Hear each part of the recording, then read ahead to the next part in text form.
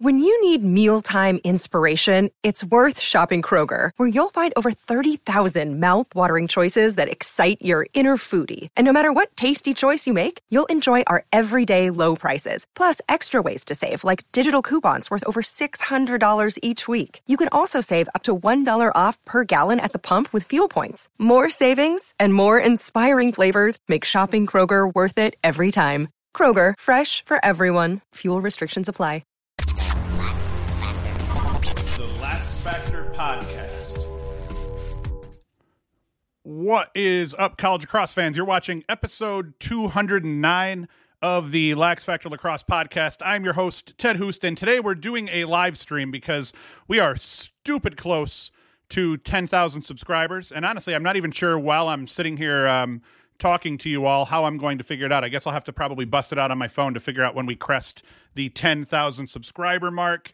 If we get over 10,000 subscribers during this live stream here, I will give away, let's see, one of these. I mean, this is like a $60, $70 shirt here with the logo on it, Under Armour shirt. I have a white one and a green one. So whoever I pick to be the winner, if we do get above the 10,000 subscribers while I'm yammering through this, I'll ship that to you free. Both of them are extra larges. They run a smidge small. I had actually bought myself a white one and a green one, and I got extra larges because that's what I normally wear, but they were even too much for my gut to a degree.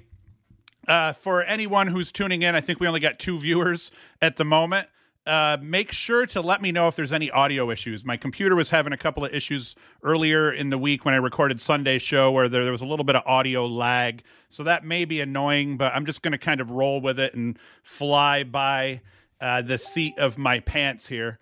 And that is pretty much it. We're going to get into it today. We're going to talk about Sunday's games. I already did an episode on Saturday's games, full recaps for those. I did not put out a show for Sunday's games because I did Saturday's games on Sunday. So we're going to talk about the Maryland game, the Cornell game, Rutgers, and Delaware upsetting Georgetown. We'll talk about all of those. We're then going to preview all of the D1 games coming up this week, and then we'll actually preview a little bit more, in terms of like we'll get into the D3 schedule, the D2 schedule, and things like that as well.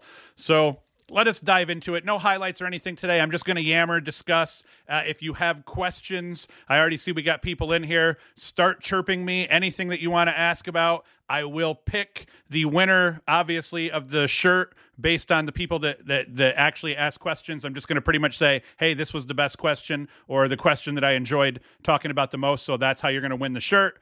So that is it. Let's dive into it here. The very first game of the day. Not very exciting on Sunday. Now, in the first quarter here, I had taken Maryland. You couldn't bet money line on Maryland because you would have lost money if they won. The only game I was able to take the spread on this. So I did take the spread, Maryland, thinking they would cover.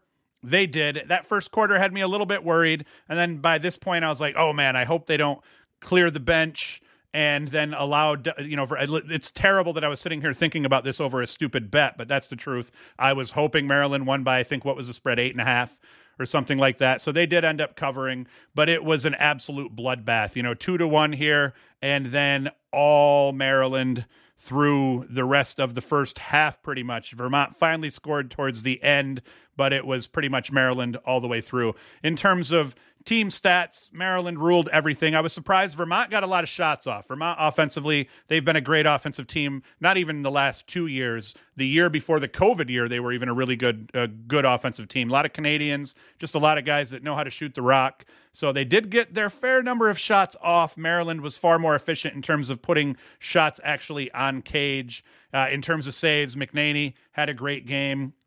So all of that hurt Vermont, but I mean, still Vermont took care of the ball. The problem here is just Maryland from an offensive standpoint was too much for Vermont to handle. There was just nothing that they could do. You can kind of see here defensively, they were able to bottle up Vermont. They were able to contest all their shots. McNaney played great in cage. So that's why you see this score here. But just in terms of the offensive prowess of Maryland, you're going to see a lot of people say, well, it was against Vermont.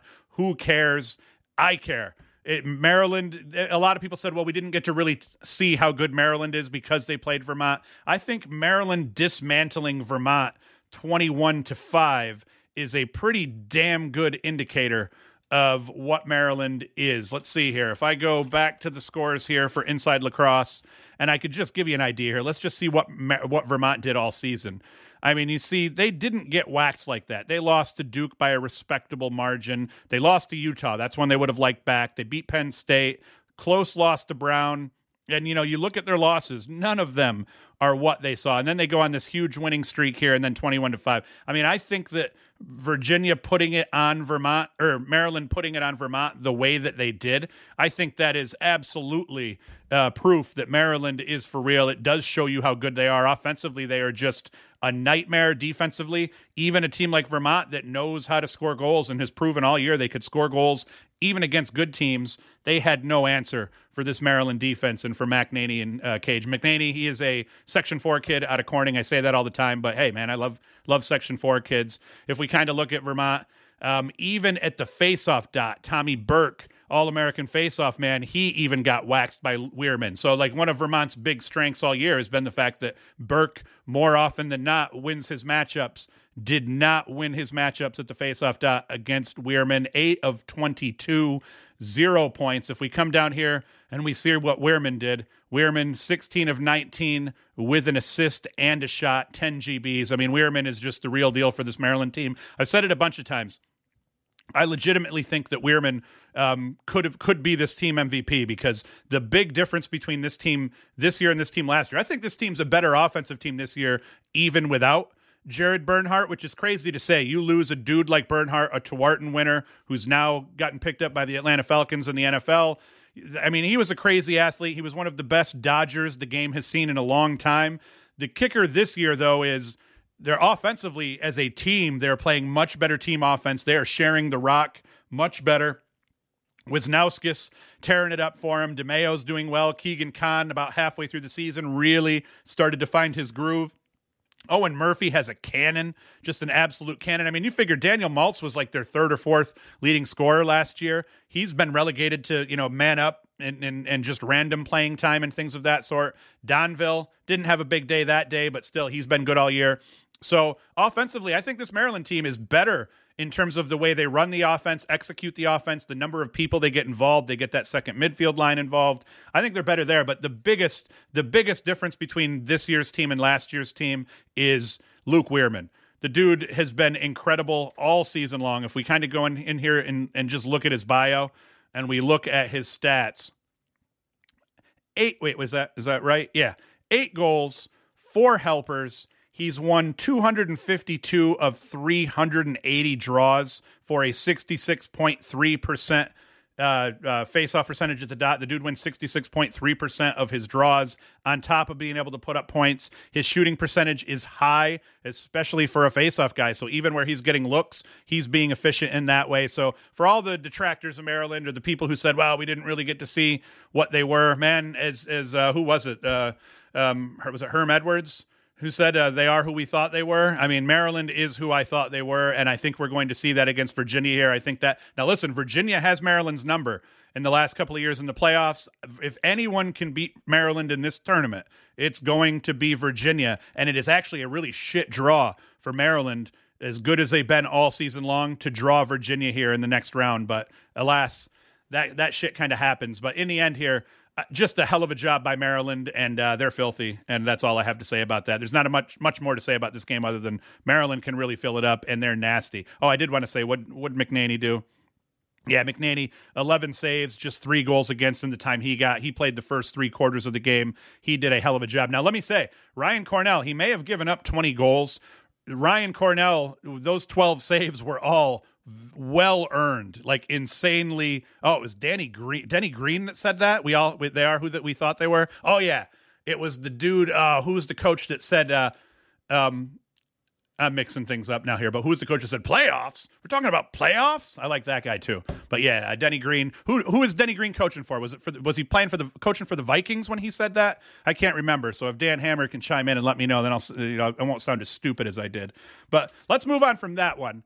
This one, in terms of my betting for the weekend, I did well. I placed 13 bets. This is the first weekend, actually, that I found lacrosse in DraftKings in New York. So for all you New York people who've been waiting to be able to bet on lacrosse games, for some reason, we can now bet on lacrosse games. So I was 10 of 13 in my bets. The only bets I got wrong was I took Georgetown, and I actually took the spread on Georgetown. I got that wrong. I took the spread for Penn, thought they would win by, thought they would beat the spread. They didn't, but I did get the money line right on that one. And I'm trying to think of what else. Probably lost on Georgetown and the spread, and then I lost on the Penn spread.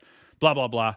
But anyway, this game scared me a little bit because, man, Ohio State coming out 4-zip to start this game. I mean, Cornell's done that all year. Cornell has been a slow start team. So they've kind of done that to us all year. So I wasn't like horrified. It was similar to old school Syracuse. I remember going to the Dome. I took my dad to the Dome actually to see his first lacrosse game at the Dome. My brother and I took him, and they were playing Hopkins, and Cuse went down to Hopkins 5-zip. And I remember telling my dad, "Oh, don't worry." He's like, "Oh man, they're going to get blown out today." I was like, "Nah, don't worry. They'll be all right. They'll probably come back." And they did, and they came back and they won the game. It was a good game. And that's how Cornell's played all year. Slow start. They finished strong. And in this case, I mean, they finished strong and they dominated the rest of the game after that first quarter. They outscored them, 15-4 over the course of the rest of the game. So that was pretty impressive. As we get into the stats, one of my bold claims was whoever had more points between Jack Myers and between Kirst here, CJ Kirst, that team was going to win the game. CJ Kirst goes for 7 points on the day, and Myers goes 2-1. I might have even said Piatelli. I may have even said Piatelli. Did Piatelli outscore him too? Piatelli outscored him too. So didn't matter. So Ohio State struggled quarters 2 through 4 mightily. But I mean, CJ Kirst ends up with 7 goals. Piatelli 4-1. Michael Long got injured and got banged up. Did he come back? I believe he did come back. 1-2. That game, I got kind of in the sauce early. So by the time the Cornell game started, because there was the rain delay and all that crap, I was already well into the sauce and did not really know all that much about what was going on here. Angelo Petrakis, 10 of 13. So he did, or 10 of 23. So he did okay. What Ignacio finished 15 of 25. That's always going to be brutal when you're playing Ignacio and Ohio State. So Cornell, they end up getting their shit together and they pull away, which was obviously a very good thing. And once again, just not a whole lot to get into here. There was a lot of sweet goals. I mean, I think one thing that we saw was that CJ Kirst proved he is bad ace. I mean, he'll be a Tewaaraton candidate, I would assume, here moving forward and would be right up there in consideration for a finalist, especially by his junior and senior year. Like, CJ Kirst is absolutely legit. And then in terms of the goalie battle, Chase Erlin, he had a solid day, 13 saves against just 8 goals against. And Skylar Wallen, not a bad day, but like definitely a rough stretch over the course of the second half. Let's see what Wallen did in so early on he comes up with 8 saves. He has 6 saves over the course of that third quarter. Cornell shelled him, and then no saves in the fourth. And if we look at the box score, you see here, Cornell put up 6 in that third quarter, and then he had no saves in the fourth. So Ohio State really didn't have much of a chance at all. Now, before I go into the other games here, I got a boatload of questions here to field. So let's start with Dan Hammer. Do we need to go away from AQs for conference tournaments? No, I don't think you can. I've heard people talk about that for football, or not for football, for basketball and things of that as well, because you just end up having a lot of teams that are better than your conference champions that get left out of the tournament field. But I think that you still have to have a reason to play. And I think that if you got rid of the conference championship, the conference the auto qualifiers that you get for winning your conference tournament, I think that it will wreak havoc on the quality of lacrosse overall. It would end up wreaking havoc on recruiting. So I don't think there's anyone that's going to consider that. I think what they do need to do is, I don't know if there's enough D1 teams to warrant expanding the field. One of the things I said we could do is let's add 2 more teams. Let's add more play-in games. So your field could still be 16 teams, but you have a couple more play-in games. Like right now we have 2 play-in games. So what is it, 18 teams that end up making the tournament?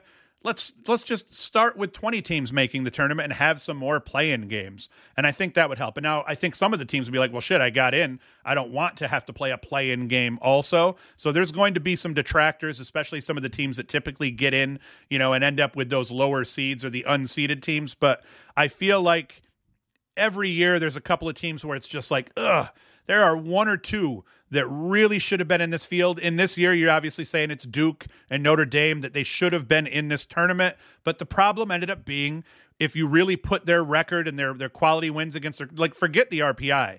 If you just look at who did these teams lose to versus what are their best wins, what are their worst losses, and what are their best wins, I think they kind of got it right. You know, it's just really, it's a really tough, raw deal that the committee has. I think it's not nearly as big of a deal if two extra teams get in. I think every year, as we're sitting here and we're complaining, like Rutgers in past years has been the team that's gotten left off where they were right on the edge. I think that, you know, you're always going to have people like, oh, if 20 teams got in, well, here's two that should have that didn't. But the kicker being, at least this year, the two teams that got left off that everybody thought should have been in, if we had 20 teams with 4 play-in games instead of just 2 play-in games, Duke and Notre Dame get in, they probably win those play-in games and giddy up where, you know, everyone's a little bit happier. I know people are always going to find a reason to complain, though. Let's see here. And GSIP. GSIP 00. What's your full name, man? Because you've been around forever and you comment on everything, and I still can't figure out what your full name is. So throw that out to me. Denny Green said that top seeds should get first round buys. Yes. I don't even know if the top seeds are going to want first round buys. I feel like if you expand the field to 20, you have the 4 play-in games. The top seeds are still getting to play in that technical first round with everybody else. I don't know if I'd want people to get a bye. Let's see here. Oh, the Cardinals, Dan Hammer. He's saying Denny Green may have been coaching for the Cardinals at the time he said that, but none of us can remember. Drew Smith. IL put 3 Georgetown players on first-team All-American, yet UVA's Shelley is a Tewaaraton finalist and only a second-team All-American. Can you mention what a joke that is? Now, I think the biggest problem with the 5 guys that ended up being Tewaaraton finalists in the end was that one of them wasn't Matt Brandow. Matt Brandow had an absolute monster of a season. So if we go to InsideLacrosse.com, I'm just going to look at scores real quick. And then I'm just going to hit Yale up because I can just check out what Brandow did. Matt Brandow was 56-41. Now I think that obviously includes last week's game as well. But I mean, to leave a dude that has 90+ points off that Tewaaraton finalist list, I thought that was crazy. I think a lot of people were mentioning like, well, who do you leave off? Do I think that Brandow is a better lacrosse player than Schellenberger? Probably not, especially not after Schellenberger comes out and puts up 8 points in the first round.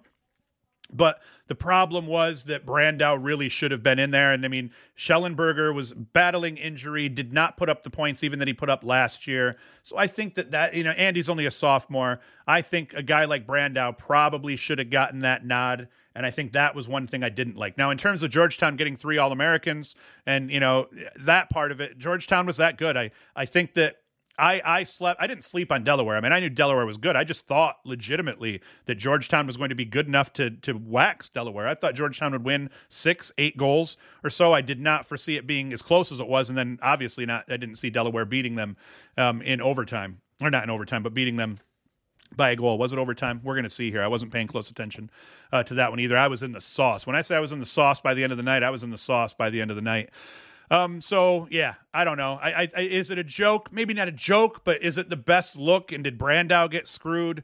For sure. Yeah, I think so. Let's see here. Let's go Le Moyne. Who do they play next? Now we do actually have this here. So who asked that? Let's go Le Moyne. Dave Sweeney. Let's go to Le Moyne. They've got Mercy at 1:00 on Sunday. Le Moyne does. And then we've got Tampa and Limestone also at 1:00. What the fuck is that all about?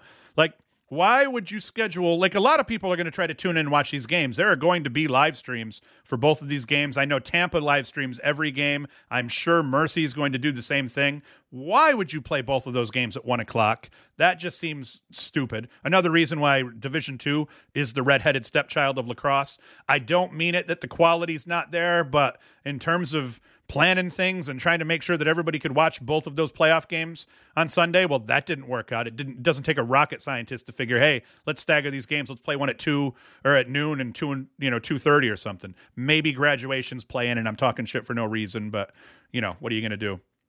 Let's keep going with the questions here, and let's get a little update on the subscriber count at this moment.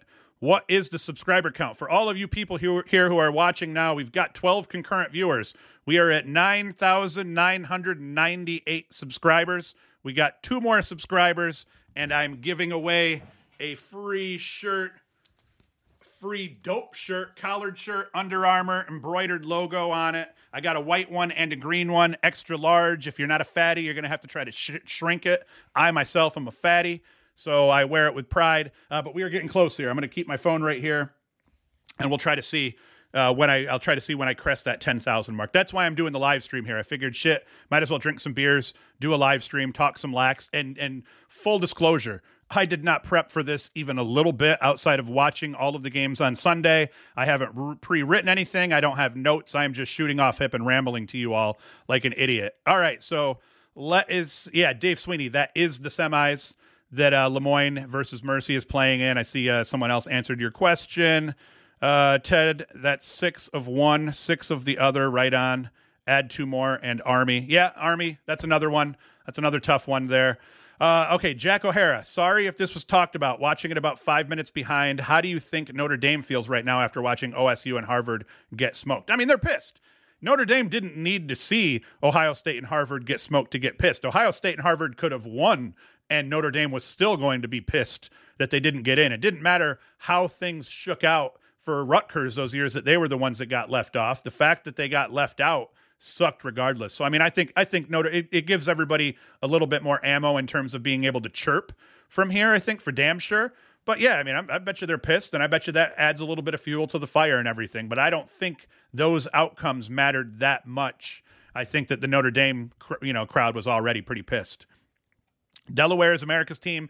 Hell yes, they are. I am now going to be a Delaware fan here as we move through the rest of the tournament. Listen, I've hitched my wagon to Cornell. Anytime Syracuse lets me down, I always tell people I am a Cornell fan so long as they're not playing Syracuse. Being from upstate New York, I love going to watch games there. So I've kind of got into Cornell a little bit by going to watch Cuse at Cornell every other year when the games are up there.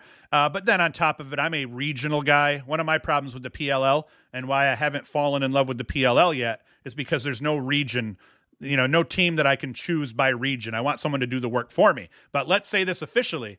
Andy Towers is one of my favorite characters in the sport of lacrosse. So for this season, and maybe perpetually here, I'm hitching my PLL train to the chaos only because of Andy Towers. I don't even care who's on that roster. I just love him as a coach. I love his shtick. I love his swagger. It looks like the players have fun. I love his philosophy in terms of just going heavy into picking up NLL players, box players, and now you're starting to see the other PLL teams start to kind of do a little bit more of that after seeing all of the success that the NLL players have had in the PLL for the chaos. So yeah, my wagon is being hitched to the chaos in terms of the PLL. My wagon is being hitched to Cornell in terms of this tournament, but Delaware, they're the Cinderella team, so to speak. So I would love it to see Delaware eke this win out this weekend and get themselves to a Final Four. That would be fucking incredible. Another blowout, not an interesting game. First half wasn't too rough, but that second half got out of hand. Rutgers outscored Harvard 12-4 over the second half. As we get into the individual statistics here, Ross Scott, man, he has been really good all season. He ends up with 8 goals off 11 shots. He had himself a day. Mitch Bartolo, and someone mentioned this, but I noticed it myself. Every time Mitch Bartolo is in a shot where the team's getting together and high-fiving after scoring a goal, that dude towers over everybody. He is like a giant from the biblical times that they speak about.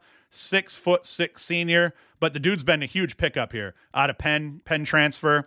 Look what he's done. 41 goals, 16 assists, 57 points, 29.7 shooting percentage. The guy's been incredible for these guys all year long.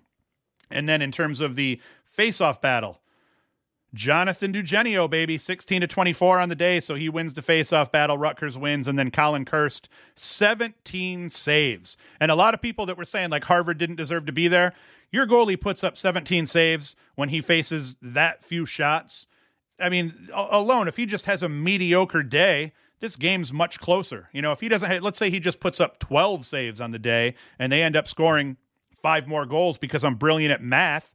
Or yeah, I mean, this is a totally different ball game in terms of the ebb and the flow and the swing. So credit Connor Kirst for just going off and for pretty much locking up any chance, blocking up any chance Harvard had.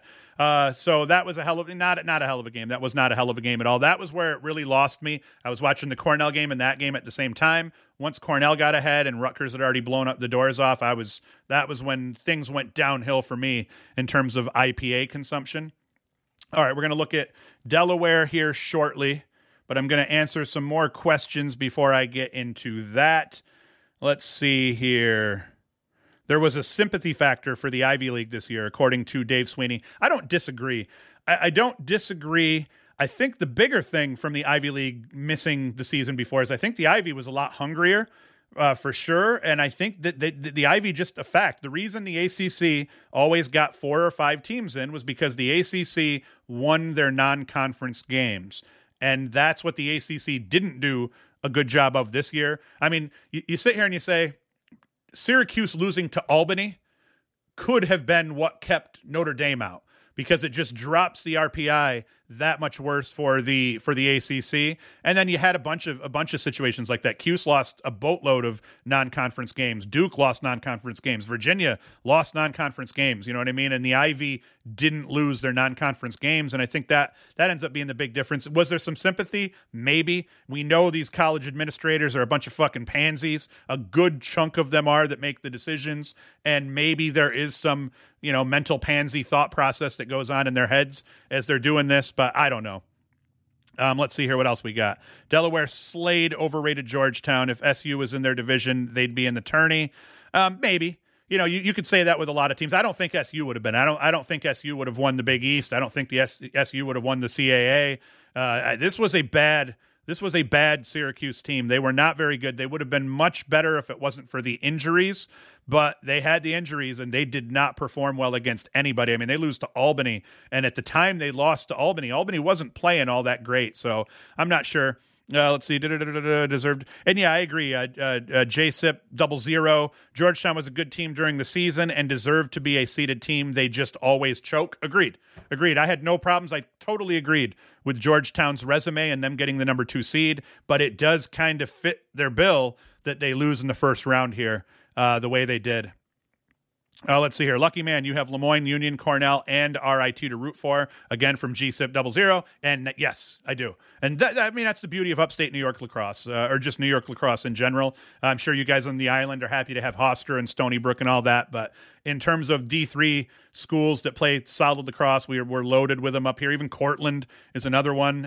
But yeah, in D2, we got Lemoyne. Who else we have D2? There's a bunch of them. Either way, yeah, Union. What a hell of a season Union has had here. It's a senior-laden team, though. That's the beauty of D3. You're going to have your teams that are always good, your RITs, your Tufts, your Salisburys, and crap like that. But you're also going to have teams that every 3, 4, 5 years, depending on how those recruiting classes develop, you have teams that end up like Union that just end up with senior-laden teams that play tough lacrosse by the time these guys are all developed in Big Cats.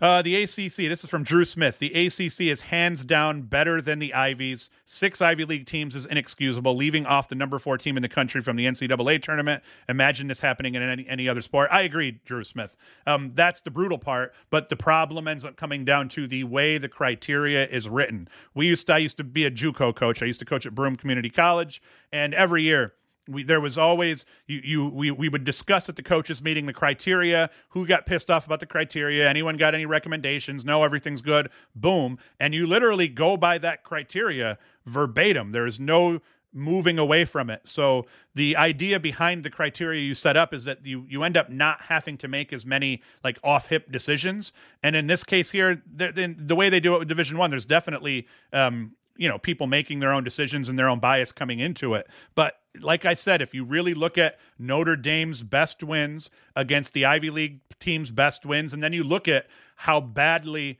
Notre Dame's RPI ended up being dragged down by the fact that Duke, Cuse, everybody, Carolina, the ACC was down overall. Like, I mean, there's no question the Ivy League teams were better than the bulk of the ACC teams, I think, this year. Listen, I think this is going to be a one-off, though. I don't think this is going to be the norm. I think the ACC gets 3 or 4 teams in again next year. Hilton Carroll. That is a dope name. Harvard in a few years will be dangerous. That's a team full of freshmen right now, and they held their own. And isn't that the truth? What's his nuts here for Harvard? Let me bring it up. Well, they're out now, so I got to go back to the scores. Let me find it. So I just don't want to be a moron and say dumb shit, because Lord knows I say enough dumb shit on the internet. Why are all these games not here? Oh, there we go. There we go. This is why live streaming the way I do it is not good, because I'm just rambling and looking like a moron. But yeah, Sam King. That's who I was trying to think of. Sam King has been incredible and just an absolute monster of a freshman. Miles Botkiss has been tough. Owen Gaffney. I wonder how many, I guess all of them are to a degree redshirt freshmen now because of COVID and all that crap. But yeah, I agree. And what I heard was a bunch of the Ivy League kids actually in that off season, a lot of them ended up staying together. I want to say the Harvard team, and there was some other kids. I can't remember which two teams. Maybe it was Princeton. A lot of these kids ended up getting like beach houses or renting houses together or living near each other and partied together in that off season, the year that they were all off.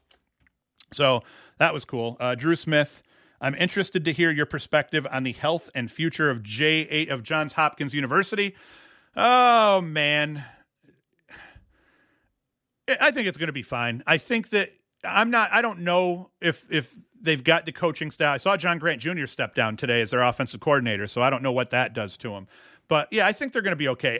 Is Hopkins going to have an easy of a time returning to prominence as Syracuse? Maybe not.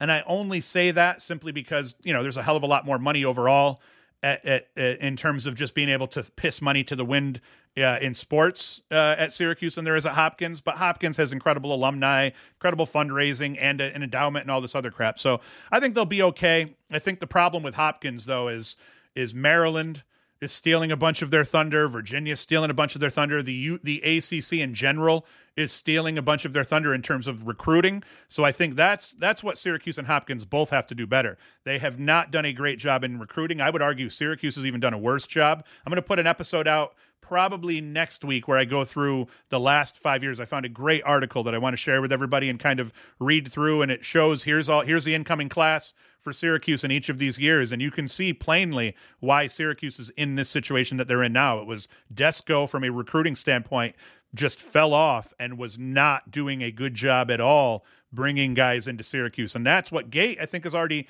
done better. We'll discuss this probably a little bit as we get deeper into the questions, but even with Dordevic leaving, I think people are assuming there's more problems there than there are.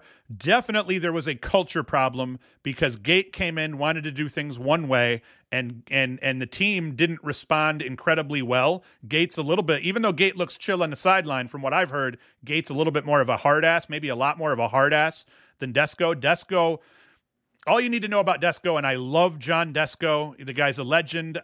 I'm a shithead, but I'm going to say it out loud anyway. All you need to know about Desko in terms of how he treated the kids, and maybe to the point of coddling a little bit, is that he didn't try to push someone into wearing number 22 because he felt like that put unnecessary pressure on that kid before you knew if that kid could handle it or not. That's a completely different mindset from what Gary Gates coming in with. And from what I heard, there was a little bit of, hey, this is different from what we've done all this time. So is this all we're going to see? Dordevic transferring out? That sucked. I was afraid we may see a mass exodus. We're seeing Corsi leave now as well. But I think that the big deal here is we get Simmons in. That's a huge pickup. Dordevic leaves. Simmons, 45-point scorer from Denver, comes in, super senior, and a dude who's already played for the hardest of the hard asses. So, I mean, it's not a replacement for Dordevic, but Syracuse Gate has proven, hey, we're going to lose our best player here. I understand Dordevic, and I think probably the biggest reason Dordevic left is why he said he left. All of his buddies are gone. He'd come back as like a 7th-year student, and all of the guys he came into the program with are gone, and now he's just the lone geezer left on the roster. I hope that's what it was, but hopefully we land the poll from Army. That would be dope, too. Let's see here. The Blue Jays, what a tradition. What's up, Teddy? Go Terps. That's from Teddy Rainville. Teddy Rainville is just stupid for the Terps. Let's see here. Blah, blah, blah. Terps greater than Syracuse at the moment from Teddy Rainville. I think that's it. All right, that's it. No more questions. We're going to talk about the Delaware game here now. As we look at the box score for this, Delaware come out hot. They take a 3-goal lead to start the game. Georgetown gets their shit together, and midway through the second, they've got a 1-goal lead at this point. Delaware ties it up. Georgetown takes the lead before the half, but then we just watched them exchange goals, and Delaware losing 9-7 with 4 minutes and 39 seconds left in the game. They score the last 3 goals of the game and win this son of a bitch in regulation. JP Ward with the game winner. Just crazy. And who was it that stuck the BTB? Because, well, like I said again, I don't fully recall what went down in that game outside of watching it on my phone, because at that point we were doing some family crap and stuff like that. I didn't pick up who scored that BTB towards the end of the game. Was that Kurtz? Was that this goal that was scored BTB, or was it this goal that was scored BTB? You guys can let me know in the comments here, but holy shit.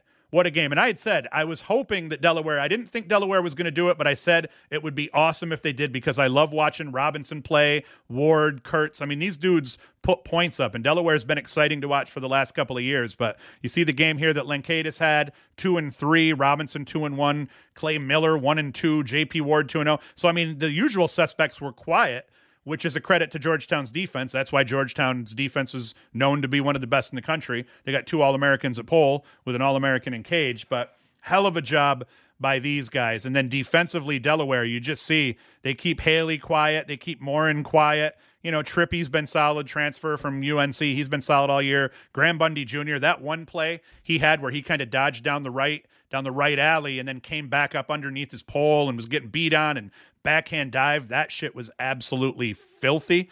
So credit to Delaware. And then credit to Kilkiri in cage. 14 saves, 9 goals against. He wins the goalie battle. Delaware wins the game. I say that all the time. You win the goalie battle, you win the game, especially where faceoffs were pretty tight. Not pretty tight. He won a boatload of faceoffs, 14-23. Oh yeah, that's semi-tight here. Riley though, man, James Riley was a hell of a faceoff guy. He had a great season as well. So that's it. We're going to be done talking about that. We got to do a quick check here. Quick check. How many subscribers are we up to? Are we giving shirts away yet? Oh, one subscriber left. I don't know if you can see it if I hold it up to the camera. Let's see. 9,999 subscribers. We just got to get one more, and I'm just going to keep rambling until I get there. Going to drink beer. Let me just take a moment. Let's all take a moment, and let's just enjoy the fact that right now I've got 4 9s in my subscriber count, and we're about to get to 1-0 with 4 or a 1 with 4 zeros after it. I'm going to take a nice chug off my beer. Little moment of silence for this beer.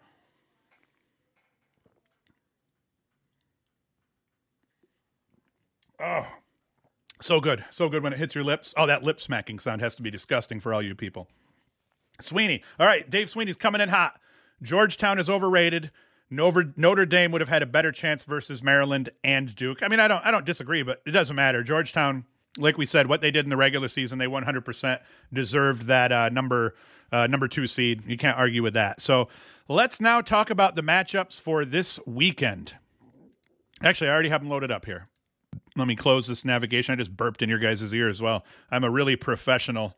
Dave Sweeney, what are you drinking?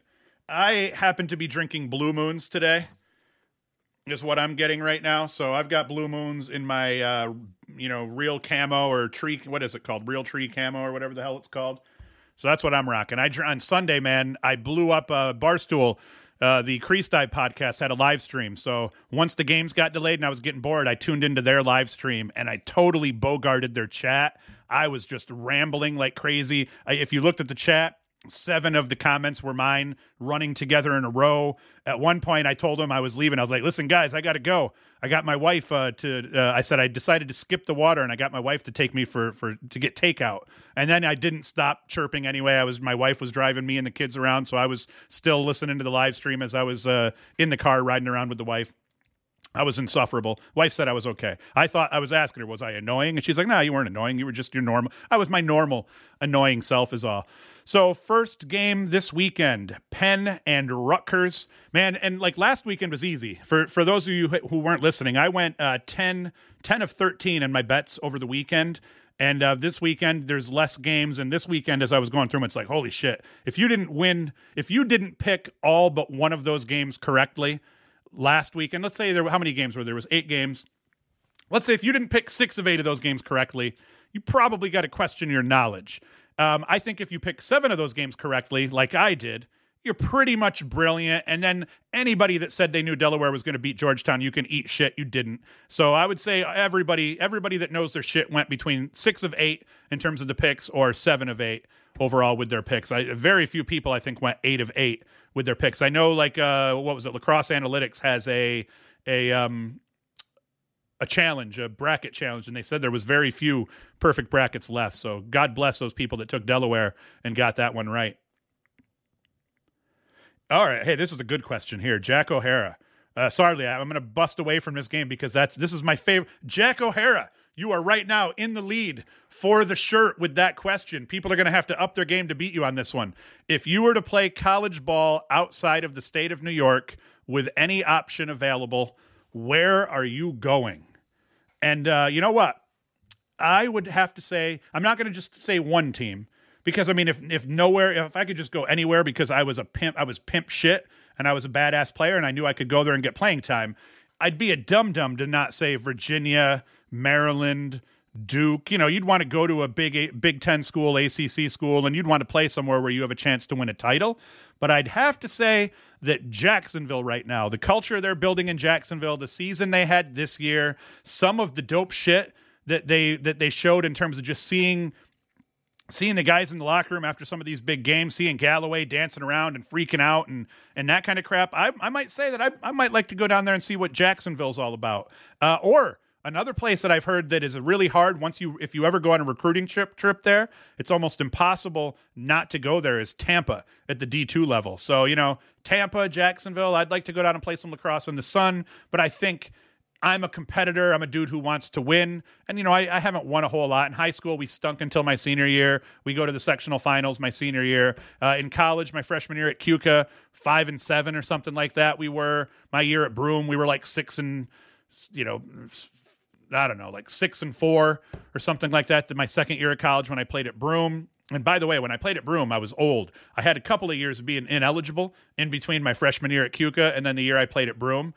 So that year I played JUCO lacrosse at Broome. I was a sophomore eligibility-wise, but I was 21 years old and a big boy by that time. So I put up in 10 games, I put up 49 goals and 20 assists, and I had a 10 goal game with 12 points in that game. So I had a 10-goal game, but 12 points. I had a 8-goal game, 10 points. I had a 7-goal game, 9 points. I had a 6-goal game, 10 points. So I was just filling it up against the bad teams. And then I went at least 2-1 in every game we played that year. But that was like playing club ball. Like the teams that we beat some teams badly, and then we got waxed by some teams as well. I don't even know why I'm talking about myself now. Let's see here. Rutgers will blow their doors out. Okay, so let's get it back into this. Dave Sweeney talking crap, saying Rutgers is going to blow Penn's doors off. Let's see what they did against like opponents here. If we look at Penn, Georgetown, Duke, you know, I just don't see Rutgers blowing their doors off, man. I mean, they lost to Princeton handily. They ended up losing to Maryland handily. You know, I think this is going to be a dogfight all the way down here. Yes, Penn ends up losing to a couple of Ivy League teams and Georgetown to boot, but I think this is going to be a ball game. I forget what I took on my bet. I wouldn't even be able to tell you here now, but I believe I picked Rutgers on my bets. I'll have to do a follow-up on Thursday to tell you how I actually did in terms of betting on them. In this game, though, man, Sam Handley has been a beast lately. If we look at what Handley kind of did, I mean, Handley's been good all year. You look at, he kind of, not the biggest games here to start, but you kind of look down here what he's done since. I mean, 5 points. Oop, 2-3. That's a little slow, but he's finished the season off 3-4 against Brown, 3-2 against Yale, 3-1 against Richmond so I mean, it's like, man, Sam Handley has been filling it up for these guys. God bless his father for getting his ass to the hospital with that ruptured spleen so he didn't die, because that would have been absolutely terrible. I like Rutgers. I do. I like I like offensively what Rutgers has done, and I really like defensively what Rutgers is made of. I think the X factor in this game, I think it ends up coming down to Colin Kirst, for real. Because if we kind of look at the goalie situation, Birkinshaw has been good all season for these guys. And I mean, really, if you look at Birkinshaw's save percentage, it's actually higher than Kirst's, but I think that Kirst has a higher ceiling. We see Kirst with 17 saves last week or just this weekend against Harvard. So it's like, I think the X factor is Colin Kirst. And I think that I say it like it's stupid and I should just about make a t-shirt, but you win the goalie battle, your chance of winning the game is really high. And I like Colin Kirst's chances of winning the goalie battle in this game a little bit more than Birkinshaw. But man, credit to Birkinshaw for transferring out of Virginia, finding a place to live, and then having a really good season here this year as well. And then in terms of the face-off dot, Zuzi had a monster game. What was I believe I remember saying something about Zuzi's game being tough. 17 to 25, 68% at the face-off dot against Richmond. So, you know, that will be interesting to watch as well. Dugenio, solid face-off guy, not probably quite as solid as Zuzi. Does seem that he wins a little bit more of his own now. He's just taking a lot more draws actually in the end than Jamie Zuzi has. So that will be important. Obviously, anytime where you have teams that are matched up pretty tight, face-offs and goalies matter a great deal. But when you kind of live off the box scores the way that I do, because, you know, you watch the game, but you look at that box score and it just tells a different story than what you saw during the game, especially because I drink a lot of beer while I'm watching lacrosse. So a lot of times, you know, by the second or third quarter, things start getting lost in translation for me.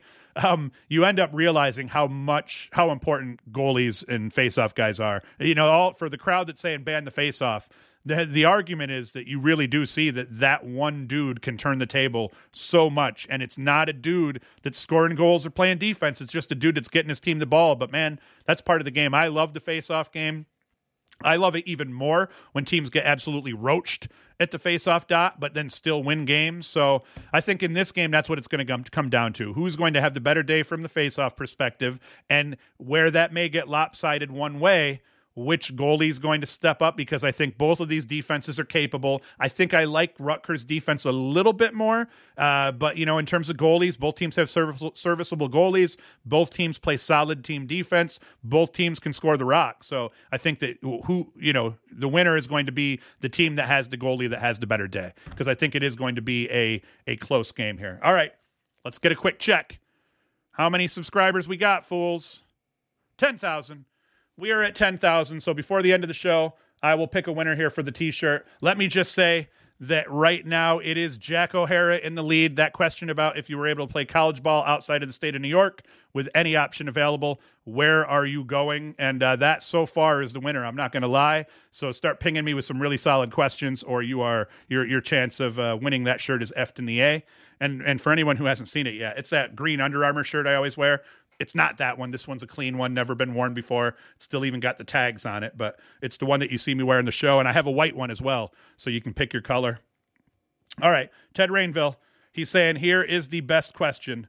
Who got his brother to subscribe to get 10,000? The answer is I did. Thank you, Ted Rainville, for helping me get to 10,000. And you know what the funny thing is about this? My daughter said to me, like not even a week ago, like, hey Dad, you're so close. Why don't you just, subscribe yourself or hit up a couple of people, One of the things I did with this channel that probably most of you don't know is when I first started doing the podcast, I was ashamed that I was doing the podcast and I didn't want anyone to know. So I built my entire following without ever hitting up anybody that I knew. I never said, hey, check my podcast out. And that might not be completely true. Once I got it going, I probably chirped some people here and there, but I've never promoted my podcast on my own personal Facebook page. I started all my own separate social media accounts for it. I've never hit up family, nothing like that. I probably do have a couple of YouTube accounts for different companies that early on I probably did subscribe simply to try to get to that 1,000 subscriber threshold so I could get monetized, but I've never taken advantage of my own network of people that I know. Most of the guys that I either coached or played lacrosse with or just know from the area, they've all only just found out I've been doing this over the last year or so, because I've legitimately just kind of tried to build this without anyone, without trying to lean on anybody else or anything else. So that's a good one, though. That's a good one, Dave. Let's see here. Show Voiles, man. Your Tampa would be awesome to play. I don't know why this is, Dave, but your comment actually got I had to open it. It was making it sound like you might have cussed or something in it. Tampa would be awesome to play lax. I don't remember whose dad it was. There's a player that plays for Tampa who was telling me that they were looking at a couple of schools, and he ended up going down to Tampa, and they just said, you go to Tampa, you go to that pool where they purposely take the recruits to the pool where you got all these ladies laying around in bikinis and crap all year round, and that pretty much seals it for a lot of guys. But I've heard it is just a beautiful campus, and Tampa is just a dope place to be anyway. All right, so Penn Rutgers. I am not making my predictions today because I'm going to do that on Thursday after I look into everything a little bit more. And like I said, I have not prepped for this at all. I'm literally just putting a mic in front of my face and rambling on and on and on. What, for now, about already 50 minutes. So I think I like Rutgers a little bit more overall, but Penn is a little bit more battle tested. If you look at you compare their schedules, I think Penn's played a slightly tougher schedule than Rutgers. It's just both teams have a lot of veteran leadership, but I still like Rutgers a little bit because I think Kirst is the X factor in that one. All right, let's get out of this one. Now let us look at, why am I just bringing up all this crap? Okay, Princeton, Yale. Another one. This is like a coin flip too here. I mean, what did Princeton and Yale do in the regular season? I think Princeton beat Yale, right? Where is it? No, Princeton lost to Yale 14-12 in the regular season. Okay. So, I mean, with that one, a team's already beat another team. I would typically end up saying, hey, Yale. I'd probably pick Yale. I think on this one, I think I've already taken Princeton in terms of my bet. But I do like Princeton. I would like to see Princeton win. Princeton's biggest problem is going to be Eric Peters was one of the toughest goalies in the country to start this season out. You kind of go through here and you see his save percentages here, 60, 67. The dude started every game out 56 or above. He had a rough game against Penn, but I think that was a game they won. Yep, he had a rough outing against Penn, but they won. And let's see here. And then another rough outing against Yale. That's the game they lost. And then you see these last three here, these last two regular season games, 37% against Harvard, 40% against Cornell. And I had said if they were going to be able to beat Boston U, Eric Peters was going to have to be above 50%. I'd said in the preview show on Thursday, if Peters is 50% or better, they'll beat Boston U by a few goals, and if Peters is above 60% was the number I gave, that they would probably beat them by a greater margin than they beat them in the regular season, which I think Princeton beat Boston U 12-7 in the regular season, and that ended up being true. Here. Yep. Then he was 67% in that game. So I think that's what it's going to come down to. Is Eric Peters going to be 65% or above? If he is, I think Princeton wins. If Eric Peters is not 65% or above, I think Yale ends up winning this game. Yale's a hell of a lacrosse team, man. What they've done offensively has been pretty crazy. And Paquette, as a freshman, has not been that bad in cage, 52% overall. And he had, I believe, a good outing here against St. Joe's, 50%. So, I mean, he hasn't had the season Peters has had. Peters has been crazy, and Peters' save percentage has been dragged down since the second half of the season a little bit. But, I think that's going to be huge. And then Tyler Sandoval. Sandoval, I believe, had himself a game as well. 15 of 18 from the faceoff dot, 83% this weekend here. So he's going to be an X factor as well. Not that Yale does a terrible job at the faceoff dot. They don't, but Sandoval, man, another X factor. So I think by Thursday, I'm going to probably go with Princeton here, but I think it's another coin flip, man. I think it's a really tough one to call. Cornell, Delaware, this is where I get hosed. Because, like I said, I've already hitched my wagon to Cornell because that's my second team, and as long as they're not playing Syracuse, Cornell's my team. But I would also like to see Delaware make a run at this. I'm going to pick Cornell in this game, though. I think Delaware, they probably peaked. We're going to see. Let's see who Delaware's best wins are against this season here. St. Joe's, they beat St. Joe's. That's a good win. They played Duke respectfully. I watched that game. That loss to Michigan, I bet you they wish they could have that back. They beat Hopkins. I remember that as well. But then they beat Georgetown, man. I mean, that's really all you need. They waxed Robert Morris in the play-in game, and I actually believe I might have picked Robert Morris in that, or did I call that one a coin flip? I can't even remember. But, I mean, when you look at Cornell's record here, I mean, you look at their wins. Lehigh, that's a solid team. They beat Ohio State earlier in the year. They beat Yale. Let's see. They beat Harvard. They beat Cuse. That's a yawn. They lose to Army. That was a rough one. They lost to Brown. You just look at how Cornell's kind of limped into the playoffs, and Delaware has won 1, 2, 3, 4, 5, 6, 7 straight. So that plays, but I think I'm going with Cornell. I'd like to see Delaware win. I'd like to see them make a run. I think Cornell's more equipped to win the title. I think Cornell has a better chance to beat Maryland than Delaware does, so I would like to see Cornell win that game. Maryland and Virginia is going to be absolutely fucking bonkers. That is the Sunday game at 2:30. That's going to be a solid game to watch. Now, I think it's crap that these two teams are playing at this point of the tournament, especially considering their rankings and all that crap. But if anybody in this tournament is going to have a chance to beat Maryland, I think Virginia is it. And then for all the bettors out there, if you're betting on games, there is absolutely no reason to bet on Maryland. If you bet on Maryland, every dollar you put on Maryland, you're going to get 16 cents back. So I put money on Virginia. I don't bet a lot. I think I put $10 on Virginia, and if I win, I think I win like $59 or some crap like that. So, I mean, if you're a betting man, just take Virginia. It's a no-brainer. You're going to win some loot. If they win, you're going to actually win something. But I don't know, man.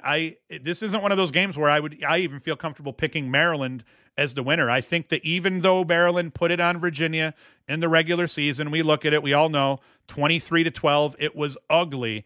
I think if you go through everything, Maryland, from an offensive perspective, I think Maryland and Virginia match up very well. I think if Virginia has a good day offensively, they can score with Maryland. I think where Maryland is a little bit better, not even a little bit better, I think McNaney is a lot better than Nunes, but Nunes on it can have a good day. Nunes can get hot and play tough, and sometimes freshman goalies are just dumb enough to not know they're supposed to get beat out by the opposing guy. So I do like McNaney, edge Maryland there.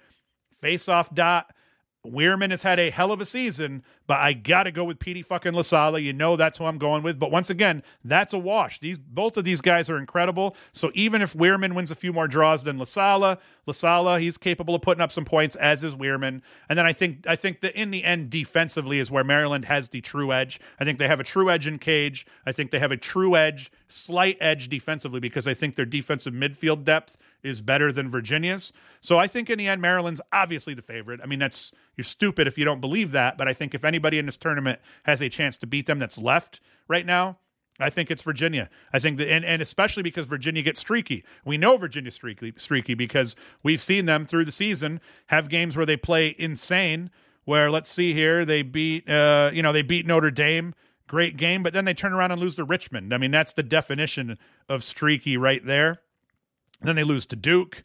Who knows? But I hope to God that I'm rooting for Virginia to beat Maryland. And this is not any knock against Maryland. Ted Rainville II, I am sorry. It's not a knock against you. It's just I watch a boatload of Virginia lacrosse. I watch a boatload of Maryland lacrosse. But, ACC. If I had to pick between the two teams, while I like them both, I'm going to end up picking Virginia. The rules don't allow you enough polls. That's true.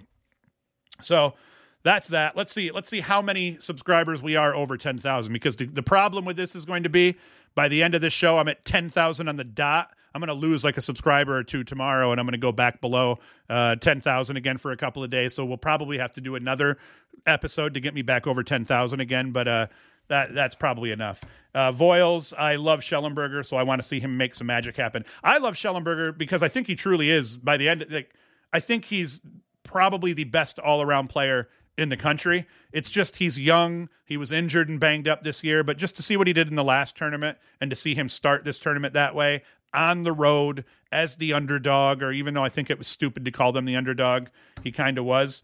But that's what I'm thinking. User experience says Virginia attack can handle their matchups for sure. And that's what I'm saying. As good as Maryland's defense is, what other teams have 3 attackmen and 3 mids that can hang with that Maryland defense all across the board? Like, what team can put 6 guys on the field that are as good as Maryland's top 6 guys on offense? And I think Virginia is the only team that can say that. I even think defensively, what team can put 3 poles on the field that are the least outmatched by the 3 starting poles that Maryland puts on the field?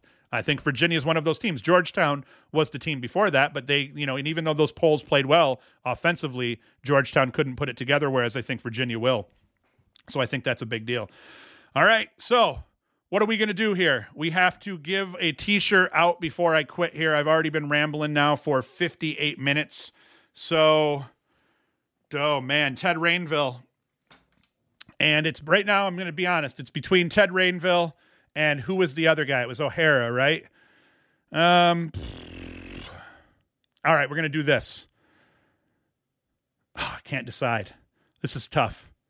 This is tough. All right, let's see here. If anybody is still even tuned in and paying attention, why don't you guys help me out? Do you think that Rainville getting my 10,000th subscriber because he told his brother to subscribe deserves the shirt?